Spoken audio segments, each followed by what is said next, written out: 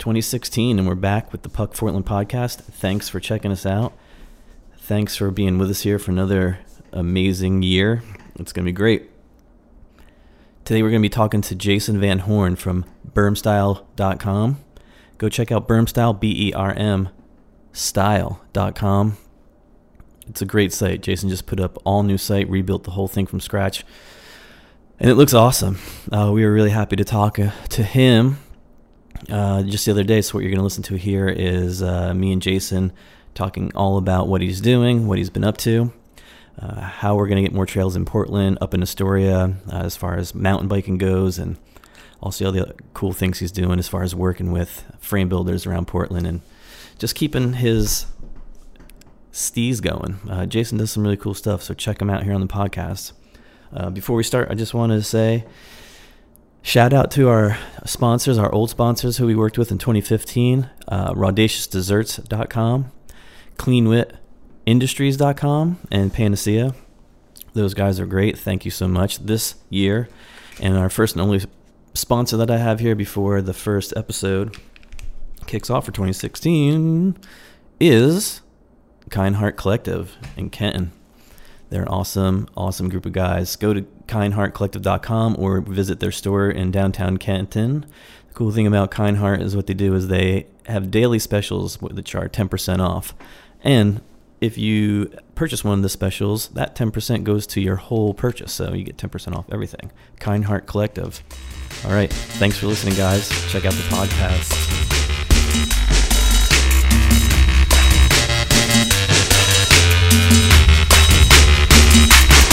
Hey, I'm Jason VanHorn from bermstyle.com. You're listening to the Puckfortland Podcast.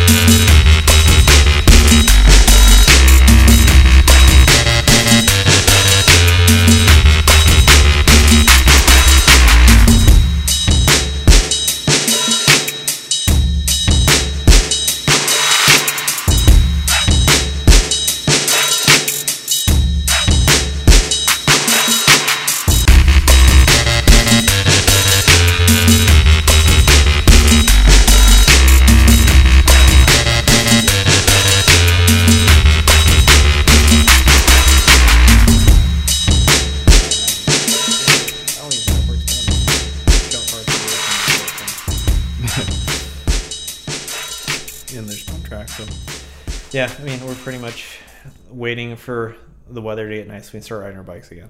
So that's kind of our thing. It's right around the corner. Yep. When does it get nice here? I guess I'll wait. I started already just because right. I was like, I might as well get it. Guys, thanks for joining us. Jason VanHorn from Bermstyle. I kept saying Burnstyle all day. Oh, yeah. Bermstyle. BERM style, right? Correct. Thanks for coming, man. Thanks for having me. I'm super excited that you're here. Cheers. Cheers. Happy Wednesday. So what's going on? We were just talking about your new website just went up, but then we sort of jumped back into you guys just came up and you're sort of adjusting to the Portland life up here. Yeah. So I'm from the Northwest, but moved away in 2003. You're from Astoria. Yeah. I know that. Yeah, little town on the coast, surrounded by forest, no mountain biking. Astoria's the best. I love it there. It's a cool town. It's a great town to grow up in, I bet. Ridiculous amount of potential. Yeah. Like, it's a beautiful town, beautiful water, surrounded by forest, no mountain bike trails, tons of logging roads.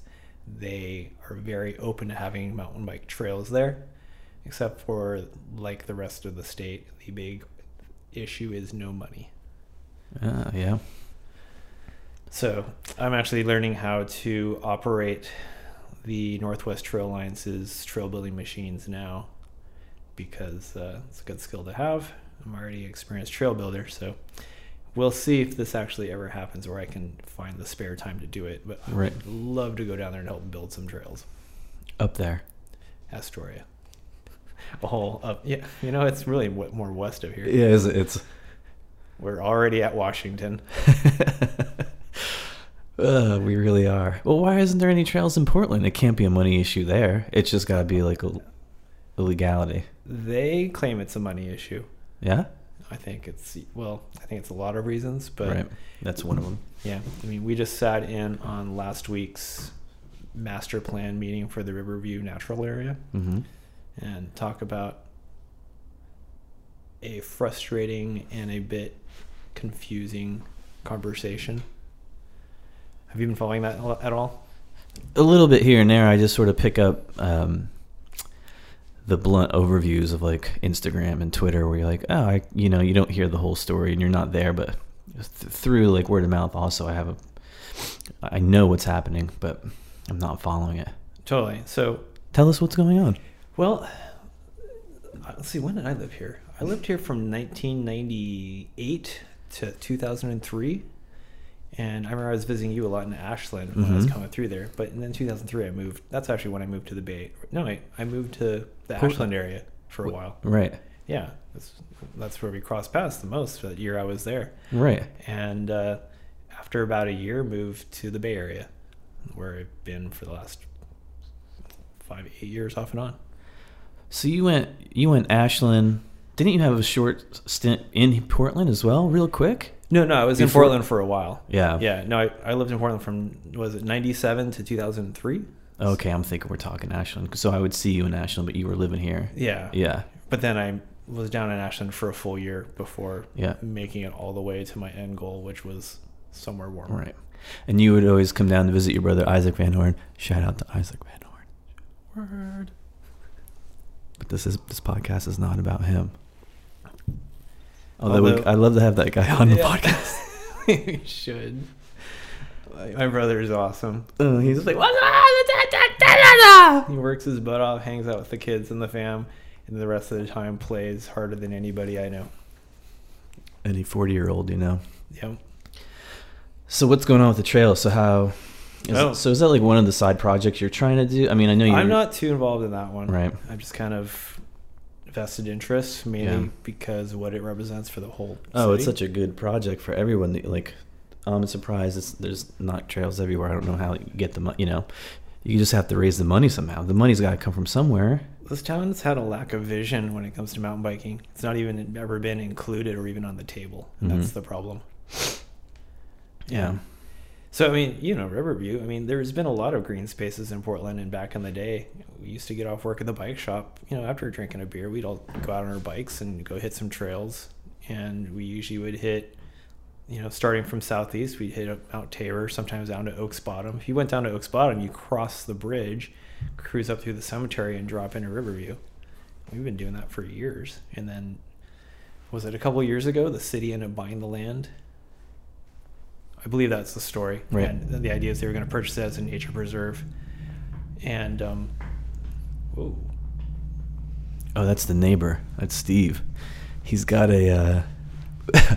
he scares the shit out of me with that thing. So he's got this big, like, glass pack, whatever you call him, on his truck. It's like a Chevy. He repainted himself. And he has an automatic car starter so he can warm it up in the morning. But I swear he sits there and waits for you to, like, be standing right next to it, and he fires that thing up. He's a nice guy. That's a pretty nice truck, too. He's awfully neighborly. Yeah. He's one of those guys.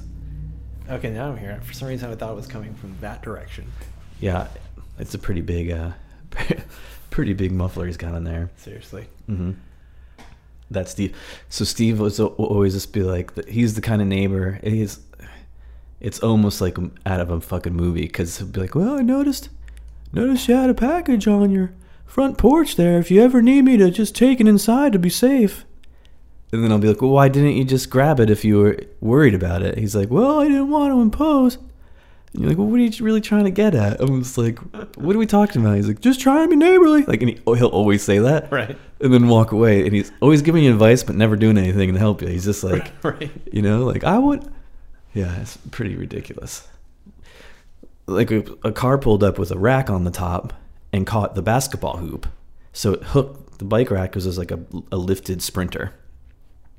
Hooks the basketball net and starts tipping it over. Now the whole base is filled with like water and to weigh it down. So I run out and grab it, and I'm trying to like lean on it to get the weight of the base like leveraged, and also unhook it from the rack because it's gonna like scrape the whole side of the car, Mm-hmm. And it was actually Nick Gibson from Modus. It was his Sprinter, or the Gibson Sprinter, and Jesse was driving it. So I was like, oh no, I'm trying to save it. Steve comes out. He's like, if you just lean back a little bit, you get a little better leverage. I'm like, fuck off, Steve. He's like, just try to be neighborly. He walks back in. Like, I'm like, run over here and help me. Just trying to be neighborly. Like, thanks for doing nothing, Steve. He's never going to listen to this podcast, so I don't have to worry. Right. That's probably a good thing. Oh, man. I heard this thing on the internet radio. I think you were talking about me. He's like, the thing is, my name's Carl. So Bermstyle's got a new website up. Congratulations about that. Yeah, thanks. We can jump around too. I'm not going to keep it like on a... no problem. Yeah, I'm going to go in and out. It's been one of those days. Yeah, well, I'm just psyched. It's finally a mobile-friendly website. Yeah? Super awesome. You really excited about it? I am. It looks really good. A lot of effort's gone into that one. And then, of course, a shout out to my buddy Adam LaBarge, who did all the development stuff for me this time around. Cool. Super nice being able to just focus on how I want the website to look and work, as opposed to designing something based on what I can code myself. Now, I have a question for you. You're like Bermstyle. To me, you're doing everything a business would do. Like if you were a retailer or a wholesaler or like an online, let's just say there's businesses in Portland that try to have their site look just like this. And it's just like super interesting to me is that explain it to people who wouldn't get what you're doing, like making it. Right. Well, so reviewing stuff, you're getting product, you're reviewing, but everything on here is like tons of information on all the things. It's a gear enthusiast site, and I'm writing content that I would want to read. Yeah. And especially with like soft goods, if you buy mountain bike clothing or cycling clothing, most of the time you go to the bike shops and there's just not a very good selection, and all the stuff you see online and in the magazines, you're never going to see it in person. Right. And of course, every bike shop will say, "Oh, I can order it for you," but you still don't know. And plus, if you want, you can just get the next day if you order online. Yeah. So there's that. But yeah, having worked in the soft goods apparel industry, I know how a lot of stuff fits, and I have a lot more apparel knowledge than the average Joe at this point. So yeah, I just wanted to make a website that was kind of aimed at people like myself. Yeah. And we've even taken, with the new site design, we're taking a new focus on getting more people excited and stoked on the sport, and I'm going to start building out additional resources. What I like is when you get stuff that I would never care about. Like there's a lot of things I'm only interested in a few things that I need, but then I would like, well, check out what you're doing. I'll be like, oh, what happened today? Like, what's he doing? I'll be like, I'm never gonna need that, but that's those things I get into because I'm like, what is that thing? That's awesome. That's what I love to hear. Yeah, it's so great because it just gives you like extra reading because I'm not researching it, and what it's great too is you see this stuff, it's tangible. You get you're feeling it, riding it, testing it. And there's nothing better than, like, say you walk into the shop and the kid's never worn what you're selling. Guy comes in, he's like, "Hey, how are these?" Place your brand name in there. How does that feel? And to say like, "Oh, I've never ridden it," is one thing. Another thing is the guy gets to feel it. So then, as a consumer, you really get to like feel it and see if you want it or not. Like that's huge. But if you've never really used it, or what makes a good floor sales guy is just, even if he's lying, right. Which is hard, is to be like, I have one, I fucking love that thing. And they're like, really? I'm like, oh, I love it. Totally. And it is a cold out lie to be a good, like people sell you like doing that same shit. You're like, I have it, I love it. Unless you really do have it and love it. Yeah. That's a different thing. What's funny is sometimes I have a really hard time saying I love something, even if I love something. It's really weird. Like I feel like I'm cheating or something. I'm like, oh, I shouldn't say that. I should give a little more honest and in-depth opinion on it. Try to undersell it. Right. No, it looks really good. I really am excited and stoked for you. Thanks. I pretty much just write about stuff we're interested in. There's not really enough time to write about the other stuff because I do have a day job, or am in the middle of getting another day job. Most of the site acts as a lead-in. We're mountain bike coaches as well, so just getting more people stoked on bikes is pretty much our mission statement, I would say. It's not our mission statement, but maybe it should be. You can make it there. Yeah. It's official now. We're going to get you stoked on bikes. How much is you worked for IMBA for a little bit? Yep. That had to play into a huge part of your riding trails, maintaining trails, just trails in general. Yeah, I feel that bike clubs and bike advocacy groups don't really do a very good job of explaining to people what they've been doing, what they've done. Like, it's weird because you think they'd take more credit for the work they've done. Like, people don't know the guy who built the Sandy Ridge Trail, for example. That's not really something that's common knowledge. I mean, do you know who built the Sandy Ridge Trail? George Washington. See, there you go. That would be my first guess. The bike club at BLM and IMBA.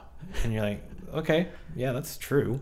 Mm-hmm. But, like, it's fun because we travel and ride a lot of flow trails, and we've ridden quite a few all over the West Coast. That's kind of our mission. That's our other mission, is to go ride the dope shit. And that's in fact that's why we moved here, because we're gonna buy a Sprinter style van and build that sucker out into a stealth camper so we can you have to do more road trips, because that's all we want to do. We want to ride our bikes and ride on our laptops after we get done. Get a Wi-Fi hotspot on that bitch. Exactly. Refrigerator. We've got to have a fridge. Shower. We're gonna do the solar shower and keep the space a little more livable. Yeah. You've had to have checked out the outdoorvan.com, right? The guys that are over in Troutdale. Actually, I've been meaning to reach out to those guys. I want to do a little article and post on what they do, because they do some awesome work. Holy shit! I wish I could afford it. I probably have to do all mine myself. Well, I couldn't believe it. Yeah, I was like had that. I was like, I'm gonna Sprinter, and I'm like, yeah, I'm gonna build it out just like that. And I was just like, $225,000.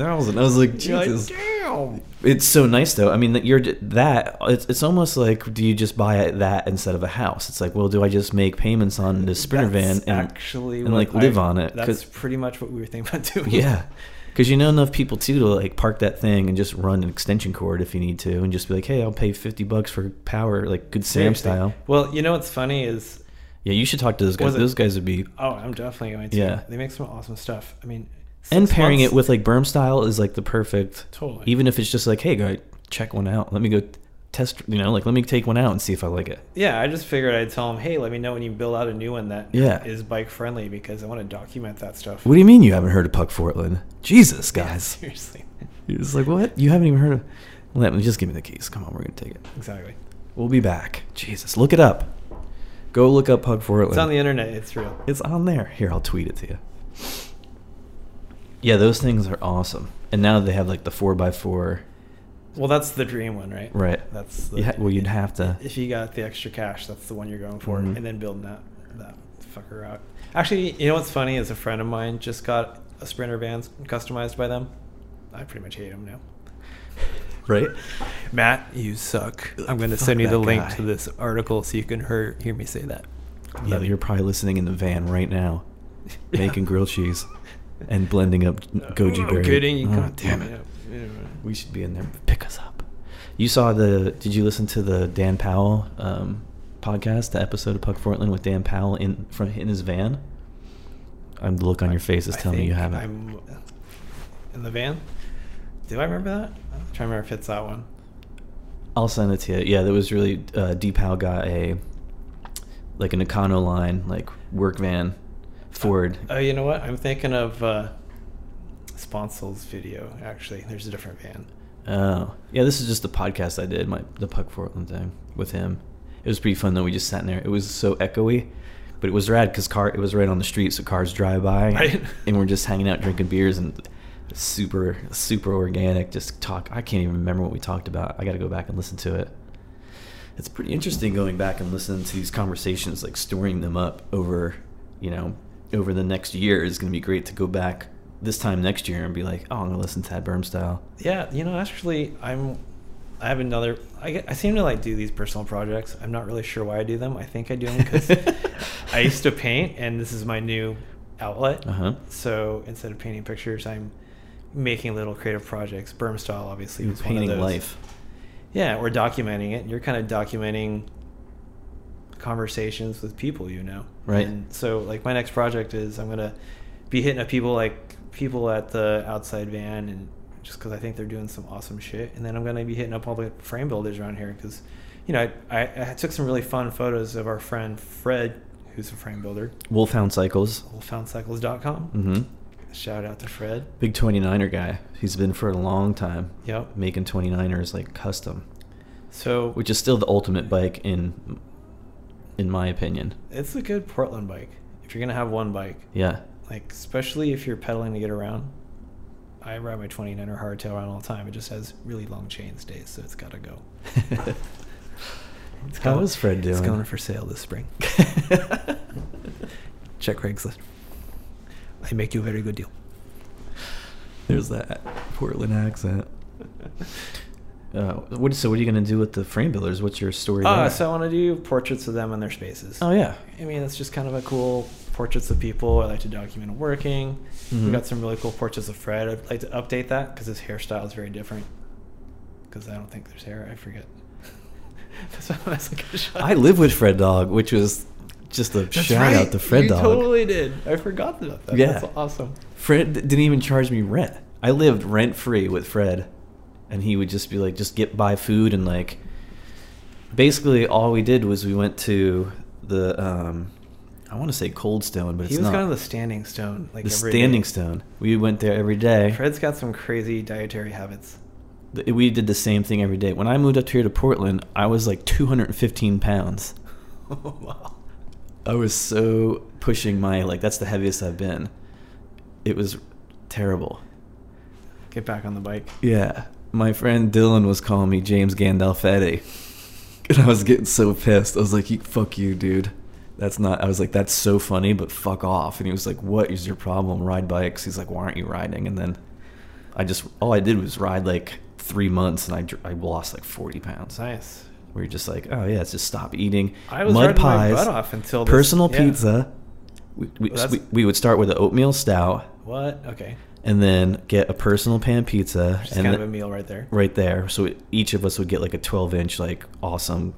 And then we would get mud pie dessert, and then have like stouts the whole time. And then at the end, he'd be like, Fred would go sophisticated, like he's sophisticated all. He's like, I'm thinking I'm going to go with like a cognac or something. And then you just be like, all right, let's do it. And then we'd just drive home and be like, well, Fred, he'd be like, Ed Dog, hitting the hay. He'd be like, come on, Katie. And then we'd just go upstairs, and I'd be like, all right, like, living with Fred. Yeah, that sounds about right. Awesome. That is awesome. Yeah. I mean, he got me super stoked. I still have on my bike pump, you bought something from Salsa. And the first thing you did, you were like, I'm taking that fucking sticker off. That's and you, right, the labels. Like, you put it on my pump. It's still there? That pump still works, which is great. I should look at those stickers because I can't remember what rims I'm running. I never wrote it down. Oh, yeah. I'll take a picture on my cell phone. Yeah. Yeah, so I would like to see you talk to, and this was what's awesome that you're going to be talking to all these people. Because I would like to like piggyback or just be like, hey, and if you want to, like, who's available to do like a podcast, and just be like, hey, let's talk to these people too. We can talk to them. I'll run some video. Yeah. And we can do a audio and a video version. Yeah, and just be like, hey, what are you doing? Keep the conversation going. We would have all the medias covered. Yeah. We'd have some photos. There's so many interesting frame builders too, which is amazing about this area. Is it like this everywhere? Like, say you have like Cincinnati, New York, St. Louis. Pretty heavy in frame builders. So many people up here doing bikes. I only have a couple friends in the Bay Area that build bikes. Right. But who are the big frame builders? Like, who can you name across the country? Like, just say U.S. I know. Well, you can go Hunter. Yep. Right. The CSIP guys. CSIP guys. They're Bay Area. Who do you have on the East Coast? Remember the Tie Cycles guys? They're here. Tie Cycles is here. And then there's Steelman. Right. Actually, I just took photos of a Tie Cycles. The Waypoint. Independent. That's who I was thinking. Okay. They're out on the East Coast. Yeah. That's what would interest me, is like seeing what the scene. I mean, I feel like I know it, but I really don't. I don't live there, so I don't know what. I mean, bikes are bikes. Yeah. You know. It's true. But it's just different people, different styles, different terrain, you know? Yeah, it's funny how bikes can be so different, even though they're basically the same wheels. Right. Same Whatever handlebars. happened to your, do you talk about I Hate Bikes at all? Not really. It's still, I mean, it basically just got rebranded. As Berm Style. Yeah. All the content's still there. Yeah. The I Hate Bikes was, I love that name. I was always just like, I hate bikes too, and I'd still be there on there every day. Like, I fucking hate bikes. Yeah, I want was some of the definitely a stickers. product of the bike shop world. Yeah. I mean, I think we did a zine. It lasted one issue. It's collectors. Called what was it called? No Tools Alone. Oh, shit. It was really bad, but it was okay. No, it was kind of cool. What's great to see though is like that's the building block, or like when you put time in, like you have with something where it keeps developing and shaping and like reforming. Yeah. It's the same thing. You can rebrand it, and you almost have to rebrand stuff or rename things or give your own personal like fresh, spring clean your shit and be like, all right, I'm gonna change my. It's true. I was thinking about changing my name too. You're Jason VanHorn. Well, at least my writing name, because I look at the stuff I used to write and I'm like, man, I was a really bad writer. And now I'm a slightly better writer. What name would you make? My alter ego, I suppose. I'm not sure I want to like let that out. Jay Sanchez. You can definitely go something Mexican. Somebody be like, that Mexican guy. You're like, oh, I thought he was. Yeah. Jay Sanchez. Yeah, I have to see. That's the problem. If I was gonna do a new pen name, You can't tell me. He'd be a total asshole, but he would call it how it was, and I'd be able to talk all the shit I wanted Right. to without it coming back. to Right. me. So obviously you can't tell us what it is. Because the bike industry, man, they hold grudges. Well, I would too. Yep. But like for example, I was talking to this marketing guy at a bike shootout for this European bike magazine, and I asked him a really basic question about his company's brakes. He got really upset with me, and I was like, "Oh, what did I say?" I was like, "I just wanted to know how to fix them," and apparently you can't fix them. Apparently they throw them all away if you send in for a warranty, or they did, but now they don't. Right. And I'm like, what the fuck am I gonna do with these 4 pairs of brakes lying in my toolbox? Because You can't fix them? you used to be able to fix them. They don't offer spare parts. How weird is that? They just made a new brake, and Bike Magazine said it's like the greatest brake. Yeah. And Can't fix the old ones? I don't know. He said bleed them. I'm like, I already tried that. What I've found in the bike industry is that sometimes you just are like, you do something and you're like, and then you find out that you're like, well, fuck, that thing's not going to work. Like, stop making that thing. It's eventually going to be more problems than it is. Let's remake it. Yeah. And then at a certain point, you've already sold. You try to sell every one you have because you have to. You already made them, so you don't tell anybody. Well, they until had to it's too recall late. their last ones. Right. And then you have a couple spare parts, and then they're like, yeah, we're just not going to. You're like, what sucks is if someone, like, that guy wasn't getting mad at you. He was just mad at the fact that he just breaks, there's nothing he can do. He's I mean, like, for I'd his like to help position, you. he's like, why are you asking me that? I know they suck. You know they suck. Just get on. Move on. Right, And I'm right. like, You're like, that's not the point. when Like, they worked, relax. they were good. Yeah. I just want to fix them. Yeah. Like, I don't want to throw them away. Yeah, we know you didn't get paid for overtime. We get it. Don't get upset. Just tell us why. Yeah. But yeah, I like how we're not naming names either. Yeah, It's really I can't. good I'm not for- gonna do that. No. 'cause, like, it'll come back to me. Well, yeah. Like, well, somebody will hear it. yeah. And that's not really what it's about anyway. I mean, I've gotten yelled at several company jobs where I'm like, you criticize this product. I'm like, well, it wasn't that good. Oh, really? Like, people go to that extent and be like, come up and say because they read something from I Hate Bikes or Burn Style. And it be was like, because I was working for a company I had a partnership with them at that time.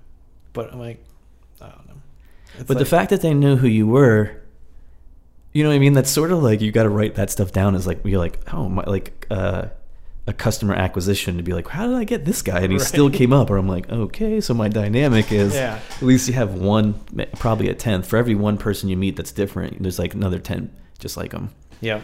I mean, I'm kind of getting to the point where I might just write what I think all the way. Like, it's funny when you read Bike Magazine or reviews and online reviews, they're always telling the truth. Now that I see what I have to do it too, because you have to be really careful because people get hella pissed. Yeah. And that's just how it is.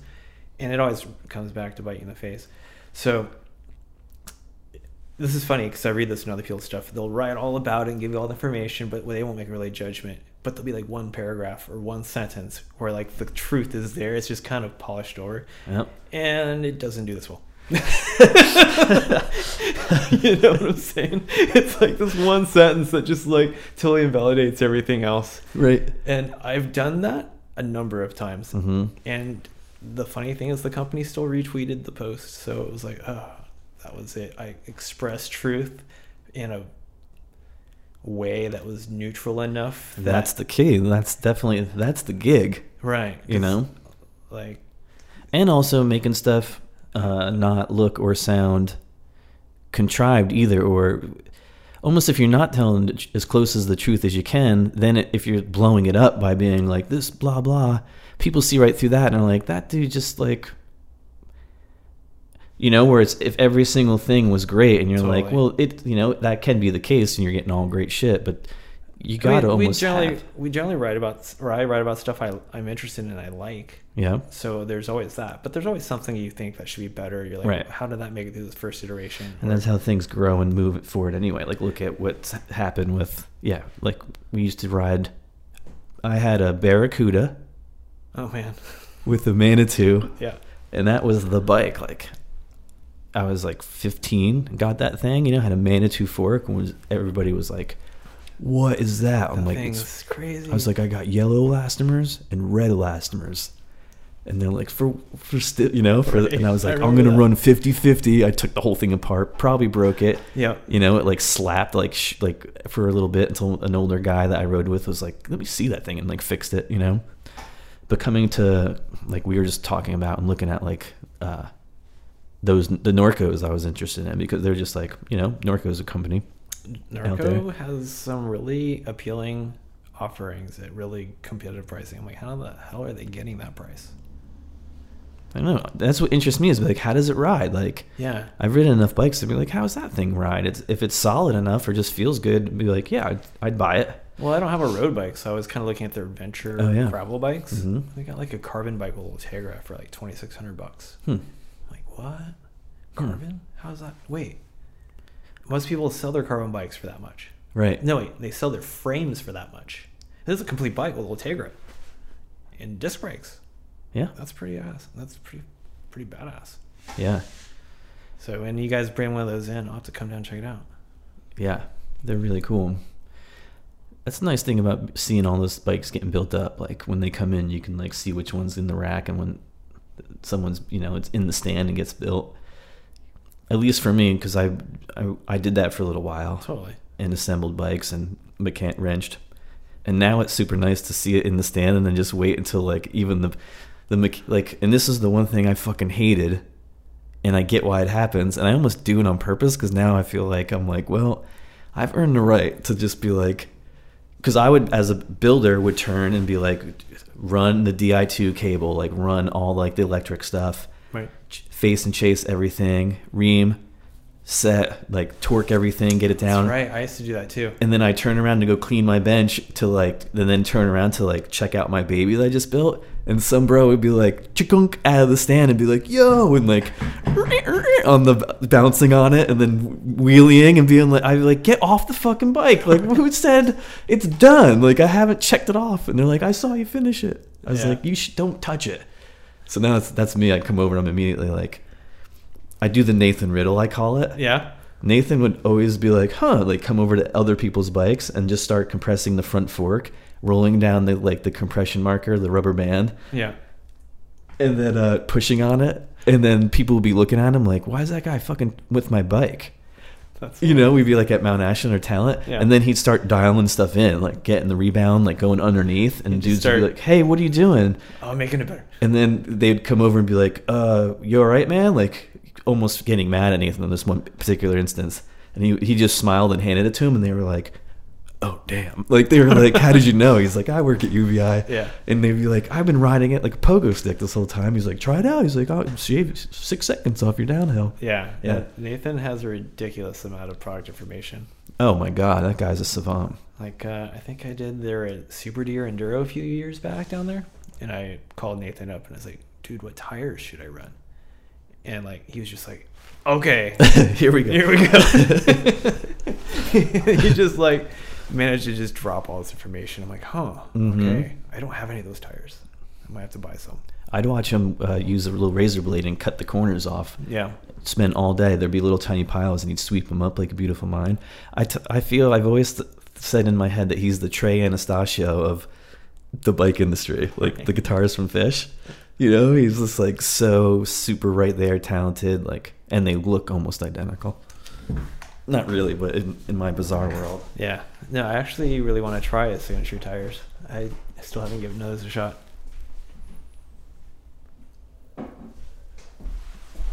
Nope. I got one. Oh.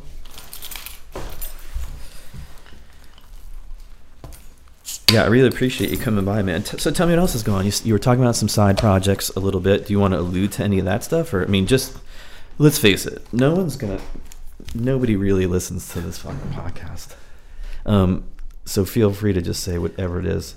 Yeah. Well, the first one is we're kind of relaunching our coaching program up here. Oh, yeah. At Bike Skills. There you go. Warm yourself up. I can't reach. So tell me how that works. Like, you're going to be like a yoga teacher for... Not really. It's more of a mix. I mean, we kind of just gather a small group of people who want to learn how to ride their bikes better. And, right. I mean, I've been coaching with them for about 5 years now. And who is this? Who are these people? This is the company I work with, or the clientele. I don't know. What's more interesting to talk about? Yeah, well... The clientele, probably. Yeah, right? I mean, most people who come to us, usually they've got a pretty decent bike, and they have no idea how to ride it. They've never had friends that rode, or they have friends that ride, and they can't keep up with them. A lot of times it's right after they've had a really bad crash. They're like, fuck, I actually probably should learn how to ride a bicycle. Yeah. It's smart. And if you look at like having a motorcycle license, you almost could run some sort of like government play where you're like, well, you need to get a mountain bike permit and like take like a class to get like a mountain bike. We'd probably have a lot less people hitting the ground regularly. Oh, they really would. Because it's hard. Like, even if you're experienced, you go out there and you are a little lazy even, or just... Yeah. All of us, even if you have good form, when you get lazy and tired, once your form goes and you start making sloppy mistakes... But those are the kind of things you need to teach. Like, that's sort of like, you learn that the hard way. You're like, oh yeah, and when you get tired, you're going to go down. Right. You need to be teaching, like, so as soon as you feel this, like, twinge in your shoulders or your, like, arms are starting to go, like, getting weak, don't... Here's how I crash. Sorry, I'm so excited. Yeah. Here I act like I hate bikes. I'm like, so for one time, what I do when my arms get tired is I sit on the seat and then I just pinch the seat, the nose of the seat, and I end up being like super loose in my arms. Yep. And I get caught. As long as you don't hit any bumps, you're okay. Oh, that's the thing. I'll hit either, because my weight's so shifted, God forbid you like nick a tree, where if you're up and at least you graze the tree when you were in the right position, you can sort of like push through or save it. But when you're like leaning back and just like on the seat and the handlebar hits something, a bump or rock. That's kind of the worst case scenario. Because that's when you stop riding, like slow down and rest. You're so not going to be able to control your bike if anything weird happens. You hit a patch of gravel or you go around a corner. Forget it. Yeah. Yeah. No. I mean, that's the cool thing. I actually went and... So I've been coaching for a long time, but this year I actually went and got certified through one of the only two organizations that do that sort of thing. So I'm certified coach through the Professional Mountain Bikers Instructors Association. Uh-huh. And their methodology really isn't that much from what we were doing before, but the big thing is when you're coaching, they get you on the bike right away. Like, you do your spiel, you show your little static display, you show everybody how to do it, you show them on the bike. But the idea is that in 2 minutes, they're on their bike and trying it. Everybody does it. They do a cycle, and then we stop. We talk about it. I check out their feelings. I'm like, how did that feel? That feel okay? We're at your head. You look confident. Yeah. Yeah. So, and then you're like, then you offer the, try dropping your heels more, lowering your hips. You give them whatever kind of feedback, and then we kind of talk about some more. And you break it down. Every technique, you break down a little bits and pieces that are bite-sized. Have them try it, and then once everybody gets that, you build on that, and it's kind of a stop, repeat, and listen. Yeah, I love. Although we haven't ridden in a long time, and we got to ride more when I was living with your brother and we were down Ashland and riding. But what I love about your style and Isaac's style is how you explain how to those do, like drop your heels, like just these little tips. You're like, this is how I feel. Get a little bit more loose, or explain it technically so you can sort of apply it to how you're riding. Yeah. But Isaac taught me how to manual and was just like, I could barely ride a wheelie. And then he was like, come on, I'm going to go manual practice. And I'd be like, I don't want to. And he'd be like, come on. And you'd like have no choice. So I'm trying to get Inga to do. If she came out and Isaac did could be manual like practice with me, like she'd the have it yogi dialed. of manual and just be like, I'll teach you. Like he can do a resort in Maui, swim with the dolphins. Yeah. Well, who taught him? Older brother. He's the first person who's learned it faster than anybody. It Wait, took are me, you like, younger brother or older brother? I'm older. I call him the big brother though because he's got kids already. And he looks way older. So you taught Isaac. That's what's great. Yeah, no, I mean, It makes sense. I kind of learned it from my roommate, but he didn't really explain it in a way, so I had to kind of figure it all out. Right. Isaac was just like, drop your hips. He was just like, no, he was like, squat back. And and plus, what's nice is I was right next to him, so we were cruising down that hill, going down to the bike park.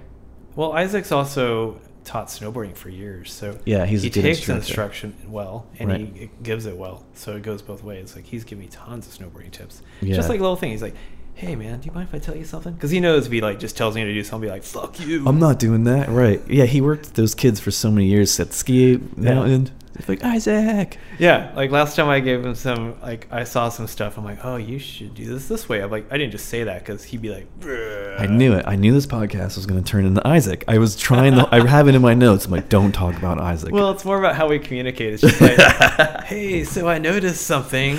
You interested in some feedback? And you kind of got to do the precursor.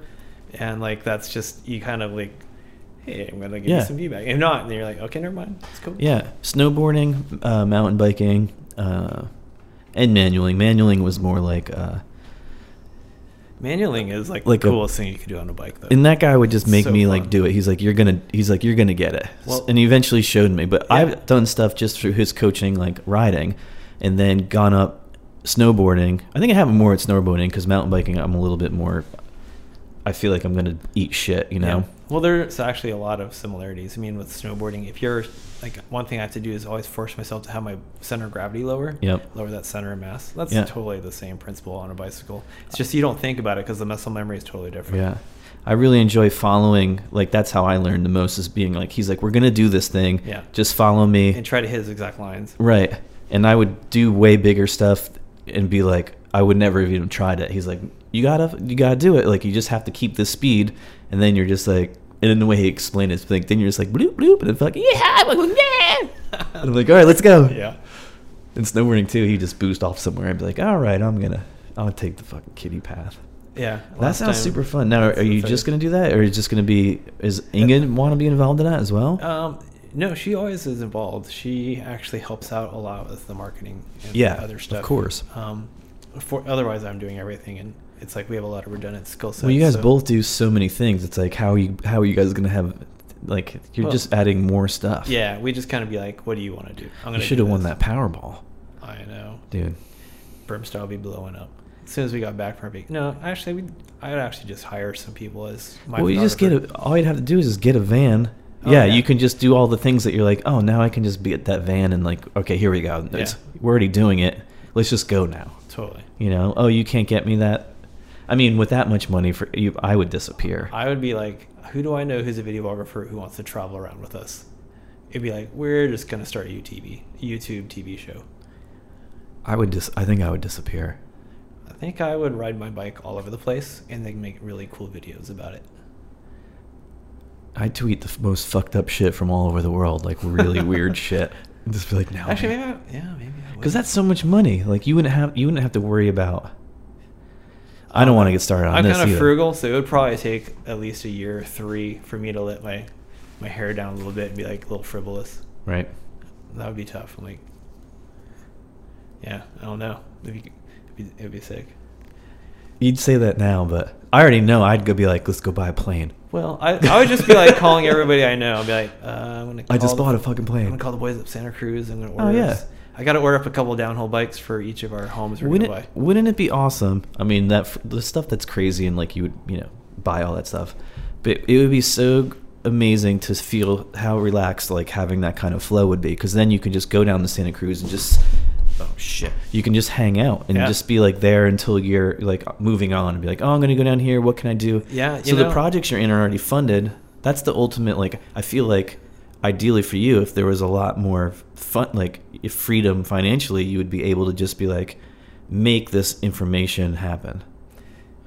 Yeah. I mean, that's the case. That's the case. That'd be super badass. Yeah. And I don't think I'd really change what I do. I would just No. keep doing the stuff I do. I just do it way bigger. Because, like, I mean, that's kind of why I do what I do now. I just kind of thought, well, if I win the lottery, what would I do? Well, let's just try to do it anyway. Well, that's the best way to live. Yeah. Bills. I'm happy for you that that's what you do. I feel like that's why we're always crossing each other's paths also. Like, Well, you know what's funny is 6 months ago, it could have gone a very different direction. I was trying to get a job with bike magazines, and I finally got the job offer I was looking for years, and having to turn it down, which is a huge bummer. was it because where it's located? Yeah, Anga didn't want to go, and I didn't want to go without her. Yeah. That's a big move. It takes a lot of good insight to make a call like that. Yeah, it's a tough one, and the problem is the cost of living is just so lousy in the LA area. That's where all the bike magazines are, so that's where you have to be. But I was actually also considering buying a van and then just like paying rent on Right. a gym membership and just living outside of the van. Yeah, LA. That's probably so many people do that. Yeah. That's a podcast in itself, just LA van people. Well, the bike magazines are all based in this industrial area. You can basically park by the magazine office full time. Yeah. And if you're not there, you're at a trailhead. And that's your job half the time. You're to ride your bike and then take notes. And Right. Doing berm style and then looking at publications like that, and not to like single any of them out though, but like, what do you think? How do you think the industry is going to shift to like more independent people doing? I see it going that way, where more of a direction of what you're doing. That's why I really like what you do, is because of it's less polarized, because the magazines sort of have that. I don't know. Help me out here. Usually people jump in at this point and like, I know what you're talking about. Well, like, yeah. do you think there's still going to be those bigger publications? Like, I'm going to cut this whole part of the podcast out. I mean, the bike magazines just don't pay that much. I was surprised I was able to negotiate. Right. Well, that's what the I was same going to thing. get paid. Yeah. And it was probably a livable wage, but I was also going to be helping them out with their email marketing and Right. website presence. That was kind of part of the thing. Besides being an assistant editor, I was going to be helping with any of that stuff because I've done it before. Right. And so instead, I put the effort in a berm style. That's the best. That's the call. Yeah. That's definitely the call. You're getting paid the same. Yeah, pretty much. That's kind of like the same when working at IMBA. I'm like, I'm kind of paying you to work for you. I make so little. Right. Where's the money go? Because money's somewhere. Yeah. Well, they say the bike industry doesn't make any money, so there's that. That's a lie. That's true. No, I mean, it's true, but somebody's rich. There are people making money. It's true. Enough to like have a home in Copper Canyon, New Mexico or something. Yeah. So they can bail. That's enough. Don't need that much. It's a pretty place. Yeah, it's out there. Fortunately, or I feel fortunate to be, not only being able to do this podcast, but my 9 to 5 is fucking amazing. Like, every day I'm doing stuff that I'm learning every day. That's awesome.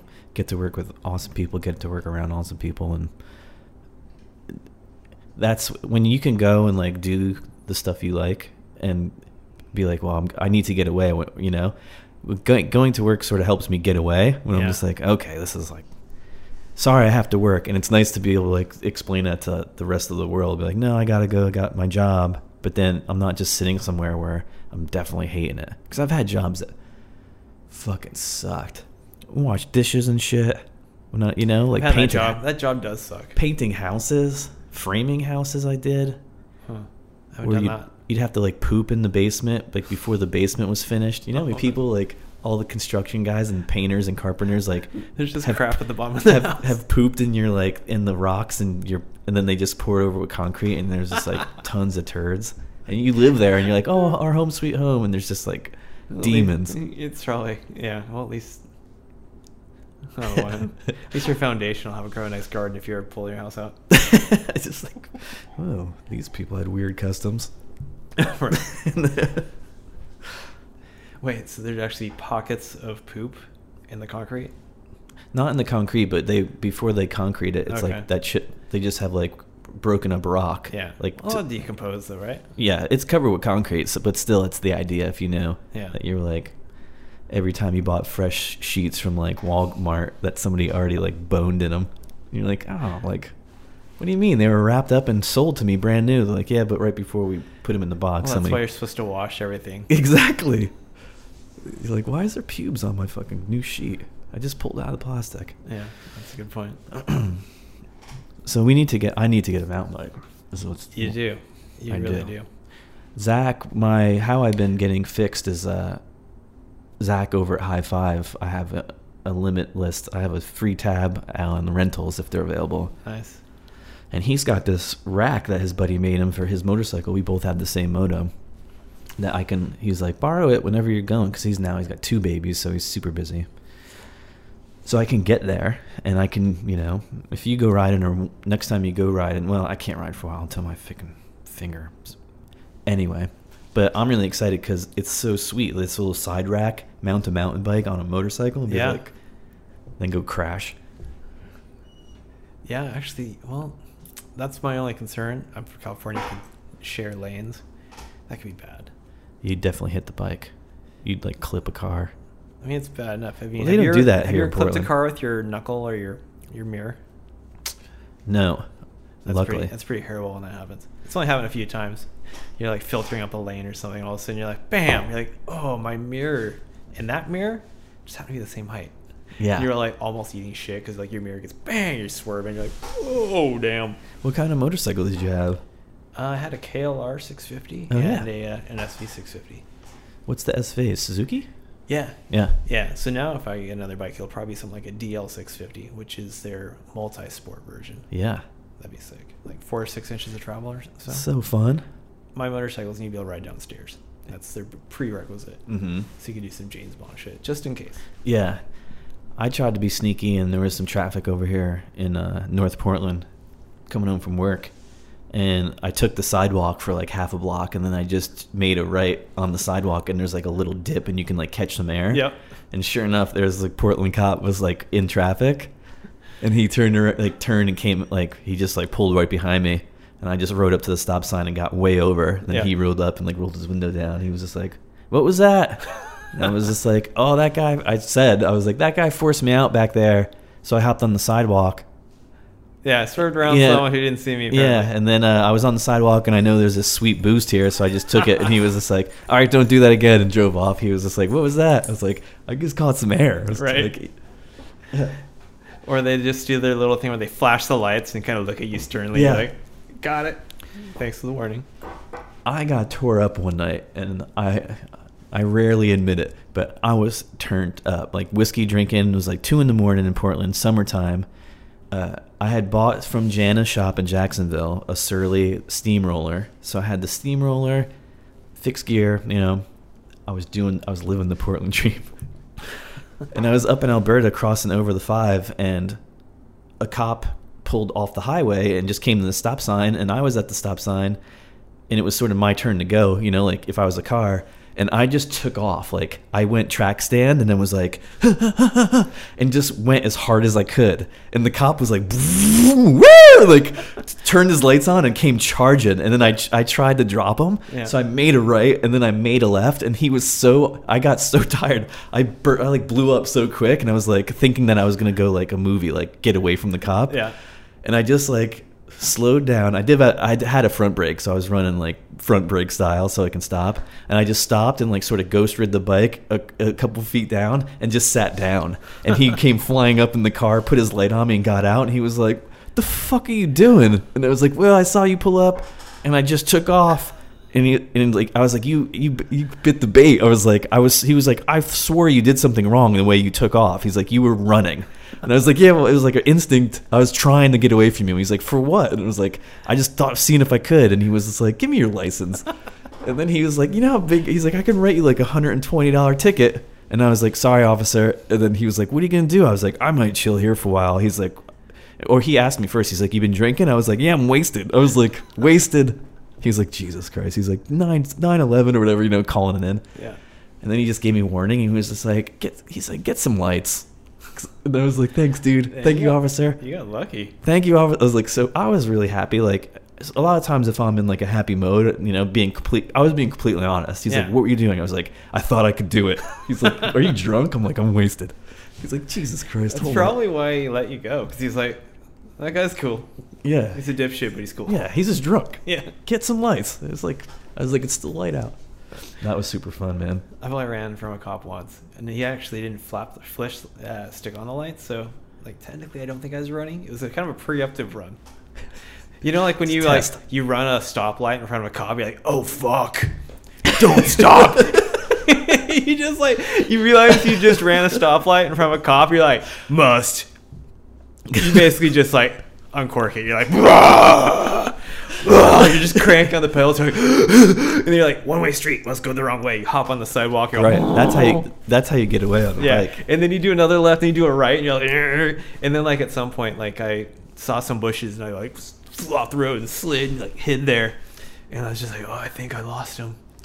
But then he like rolled by like 10 seconds later. I'm like, oh shit, he's just watching you. He's like, what's this guy doing? He's on a fucking bike. Yeah, I don't think he saw me. I saw a sick video today of this guy in LA running from the cops on a motorcycle, and it was like bigger guy and had this big ass jacket on, like big brown jacket. It was like a long, like Carhartt. Yeah. About an hour on the highway, then finally got into like some part of like LA, and it was like a couple white guys, or it was a white dude, and pulls down the street, like gets to this house, lays the bike down, and throws the helmet, and he sort of like dives in between these like trees, like there's a bunch of trees, and the whole time he knows the helicopter's up there, and then he comes like another guy comes walking out, so it was almost immediate, like. As soon as he went running, another like couple came walking out and then just like made a left and like crossed the street, and the cops were all pulling up, and then they sort of stood there and were like, oh my God, like pointing, being like, what's going on? And then all the cops go running in, and he just walks off, and it was the dude. He like just threw the jacket off and grabbed like a chick that was just like vegging out back there. What? So he walked with this girl, and she was like the whole time like didn't know what was happening. He just was like had her under the arm. Yeah. So sort of like took her hostage for a second, but she was like so fucking obviously on drugs or something. She's just like, unless that was his house and it was like someone that was his friend, but he ends up just walking off, and the cops all are like, where'd he go? And then he was just like still standing on the other side of the street, like, like it wasn't me. Like he was like, I totally. And then finally someone figured it out, and then like 19 cops jump on him. We're like, you son of a bitch. And what happened is the news crew and the helicopter were calling in. They were like, we saw him, like we still have him. Yeah. And I'm wondering if like that's do they have to do that? Is that like does that break some sort of journalistic law? Like if you're helping the cops with a criminal? I have no idea what the rule is. I sort of was pissed. I was like, what? You can't fucking... because technically the pilot's not a journalist. He's a pilot. Yeah. So maybe the cops are just, or the... What is it, the FAA? Maybe their rules say that. Probably the journalists are just riding along with cop helicopters. Such a sick move, though. I was like, dude, that was Matrix. Contracting out the seat. Like Matrix, old guys, like he almost had it. The sweet part is that he was standing there for a while. It was like 15 minutes where he was trapped. He couldn't walk off because he was like, if I walk away, someone's going to be like, hey, where are you going? Oh, shit. That's good stuff. Great. What do you got going on coming up? What's the next project you're happening that you want to do? Right now, it's building up that adventure van. That's the big one. Yeah. Did we already talk about that? I think we kind of mentioned it. You went deep on the adventure van. Dude, I'm obsessed. My Pinterest board, I've got like 4 pages. No, 4 different boards. Something like that. Are you going to do like the roll-out side canopy summertime where you have like the roll and you can like pull it out? At some point. I'm going to go pretty low budget at first. It's going to start off with, let's wire the sucker up. Got to have a nice battery in the back. Yeah, extra battery. And then you got to have that one-way circuit so you can charge off the alternator. Mm-hmm. Because we want to be able to power the beer fridge. Yep. And then, actually, we're going to probably use the beer fridge for actual food and then put the beer in a Yeti cooler. Because, Yeti cooler, why not? Those are some fucking nice coolers. They are. So get one of those to start before we get the fridge. And then, like, have it wired up and ready to go. Yeah. But I mean, that's so basically build it, get the wiring done, and then insulate the shit out of it. Are you going to carry bikes inside or outside of it? We're gonna do inside. Yeah, that seems like a huge move because you can fit them in there. They're protected. You don't have to climb all over the freaking van to get them up and down. Yeah, forget that, because it needs to look like a regular van, like no logos, like some kind of work van. We'll probably get like magnetic decals for berm style and for the bike skills classes. But fuck, other than that, you pretty much just have this white or gray van. You just go and park anywhere. You're like, oh, I'm tired. Here's a Walmart. I'll just pull over here. Because that's like, apparently, did you know that that's kind of where like the unwritten rule is you can always park at a Walmart? Yeah. Oh, yeah. I didn't know that until I started researching van culture. That's how they give back. Yeah, right? You could be in a semi-truck or in some kind of van or camper. Like, you're always welcome to park there and use their bathrooms and buy their crap. You can live great. You have all the candles. Yep. Got to do like some nice LED lights. Mm-hmm. And we're going to do some like spray foam insulation. So that's kind of like step 1 and 2 is wire it, insulate it. Yeah. And then start mocking up the bed. Maybe I'll Should build put out a a cardboard first. Jay Sanchez electric. Dude, I want to. On the side. No one would be like, I'm not breaking into that thing. Like, Yeah, that's right. a really nice electric, man. That would be funny, actually. Like, I'm government contractor. Yeah, those things are awesome. The shower, my favorite part or features are like the swivel chairs. So you can, Hell yeah. like you get, I'm going to do the captain's chair for the passenger at the very you least. can get so in depth, you know. You get the captain's chair. They go all the way down to some like kind of laptop thing. So you got like a little mini couch right there. Right. And swivel around. Footrest. Because you need a footrest. I know. I thought about it because it was like For I'm paying rent in this place. Yeah. And I can buy a van for a $300,000 van, and it's like the same amount I'm paying in rent for a 3-bedroom in Portland. Exactly. But I'm just like, I don't know why I didn't do it. I was If I had a pussy. If I had a job I could work from a coffee shop, that's what I definitely do. Mm-hmm. That almost happened. So I had this job and thought I was gonna. I came down to like the final 3 or something, and I thought I was gonna get it. I'm like, I'm buying a van. Yeah. And we were gonna travel and live out of the Whistler parking lot in the summertime, and then go to Arizona in the wintertime. Oh yeah, that's the dream. Yeah, I mean that's the thing though. It's like it's fucking cold here. Like I was riding my butt off on my bike, and it was awesome when I first moved here. I went from riding 4 hours a week to 8 to 10 hours a week. But then we got that 22 days of rain. Like, how do you deal with that? I don't remember. Yeah, welcome back. Seriously. Yeah, you got here in July, so We've you're been spending so much money on cold weather gear. It's ridiculous. I haven't noticed it. I just make a little cynical state like I say shit every day. So every day when like I'm leaving to go home from work, I'm like, man, look at how bright it is out still. And it's fucking pitch black, but it's a little bit brighter than yesterday, where I'm like, I can tell. And people are like, you can't fucking tell. It's still pitch black. I'm like the exact opposite. I'm like, it sucks. What do you do when it rains? And then Max is like, get a jacket, you wussy. Yeah. Like, you should look at his comments on my Instagram. He's always like, stop being a wussy. Go back to California if you can't handle it. And I'm like, meh. I need to get back into commuting. I've been riding the motorcycle, so I have not been pedaling. All my rain gear's gone. Like, I don't have any more. Like, it's all worn out. It's not that it's gone. It just wore out. You should have bought one of those jackets when they were on sale. The Giro ones? Yeah. I did get one of those. Okay, good. Those are pretty good. They're really nice. I like wearing it. It's almost my nicest jacket, so now I just wear it on, like, when I go out to dinner. Like, I don't want to ruin it. Which color one did you get? Gray one. Okay. Weren't they all gray? Like there was gray? a sweet, like, Don Johnson white one. Oh, I'd probably get the white one just to have a white one. Yeah, I was like, oh man, I want that. But I almost bought a Cheever like had a it. white or a silver Castelli vest years ago. We had them in their bike shop, and I was like, oh, it's too expensive, even though it was like really cheap. Right. But like I was living on a bike shop salary, wage. Sorry, you don't make a salary in a bike shop. It's true. Wrenching on bikes. Correction. And I'm like, oh, it's so cool, and I'm like, oh, I should have bought that thing, but they don't make it anymore. It was sick. It was like the silver Castelli vest. Thing was all space age. Now Giro has these space age, the full reflective silver shoes that are actually really nice. They look really good. They're freaking cool. Actually, Castelli has a jacket with some of the retro reflective material. That's the one thing that keeps me every year. Maybe it's just Portland. Well, it is because I live here, but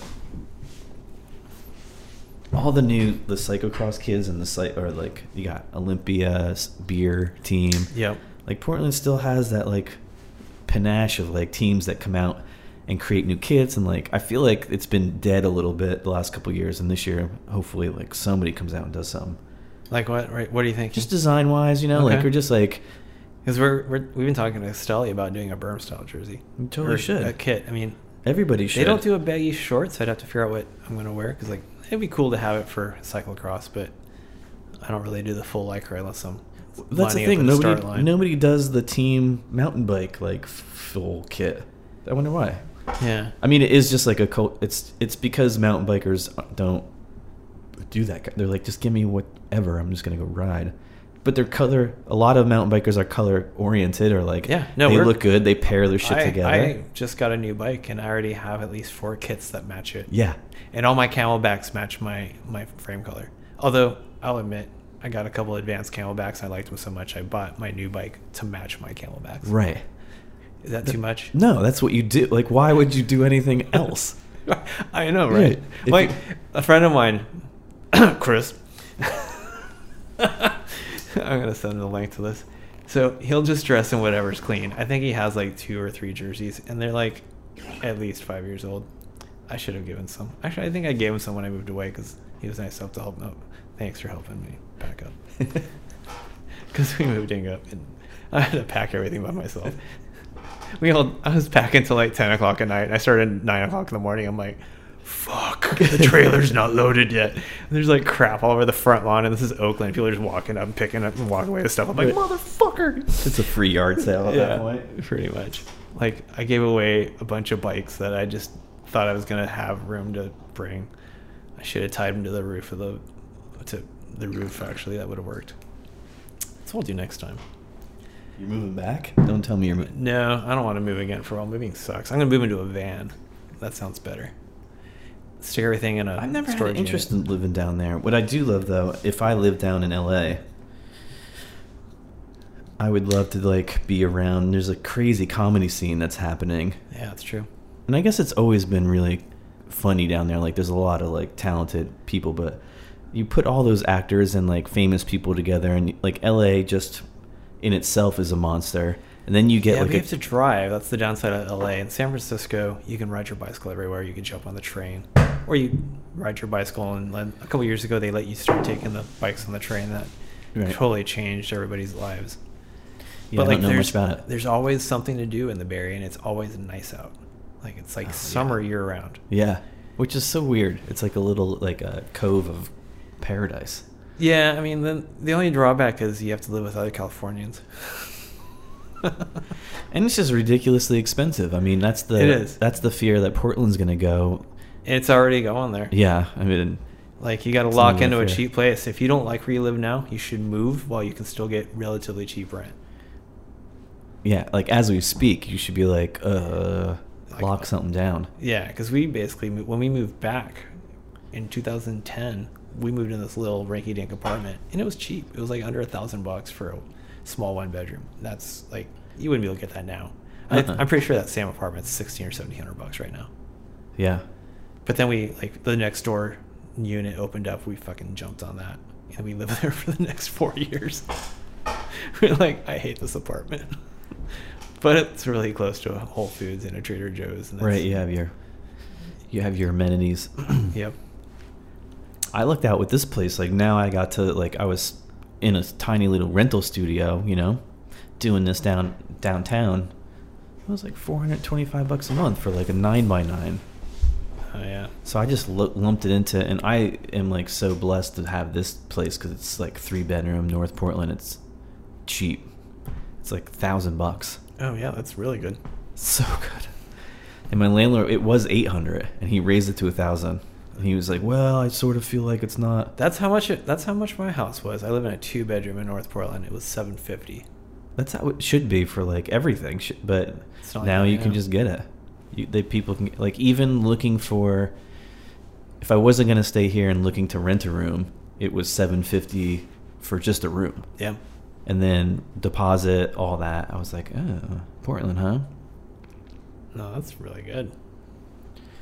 There's little gems out there, but it's other than that, it's ruined. Sorry, everybody else, but it's ruined. Yeah, isn't everybody moving to Washington? That's what it looks like based on the traffic I see. Yeah, Washougal. Is that really the new spot? The Washougal's awesome. It's got that moto course out there. There's mountain biking. There's tons of mountain biking over that side. Tons of mountain biking there because all the dirt bike guys are there. Yeah. It's like the biggest, once a year, it's like the biggest. Well, that's where all the new good trails in the Portland area are. Yeah. I mean, other than that, Sandy Ridge, but that's actually closer. Yeah, by not much, but it's still. What's nice, though, is like it's 30 minutes from here. Yeah, it's half an hour. So I could live in Washougal and make it to the airport in 30 minutes. Yeah.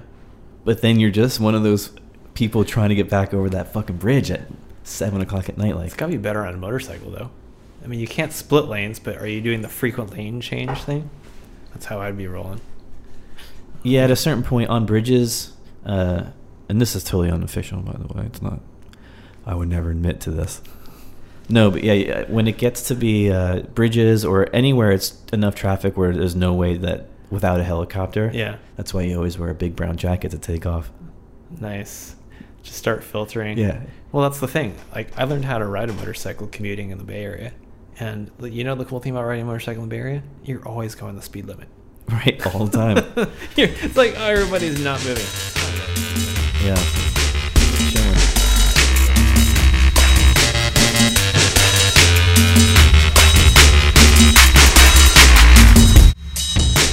Guys, that was Jason VanHorn from bermstyle.com. Thanks for checking us out. Look for some more podcasts. Follow us on iTunes and go to puckfortland.com and you can find all of our guests on there. Thanks again. Peace.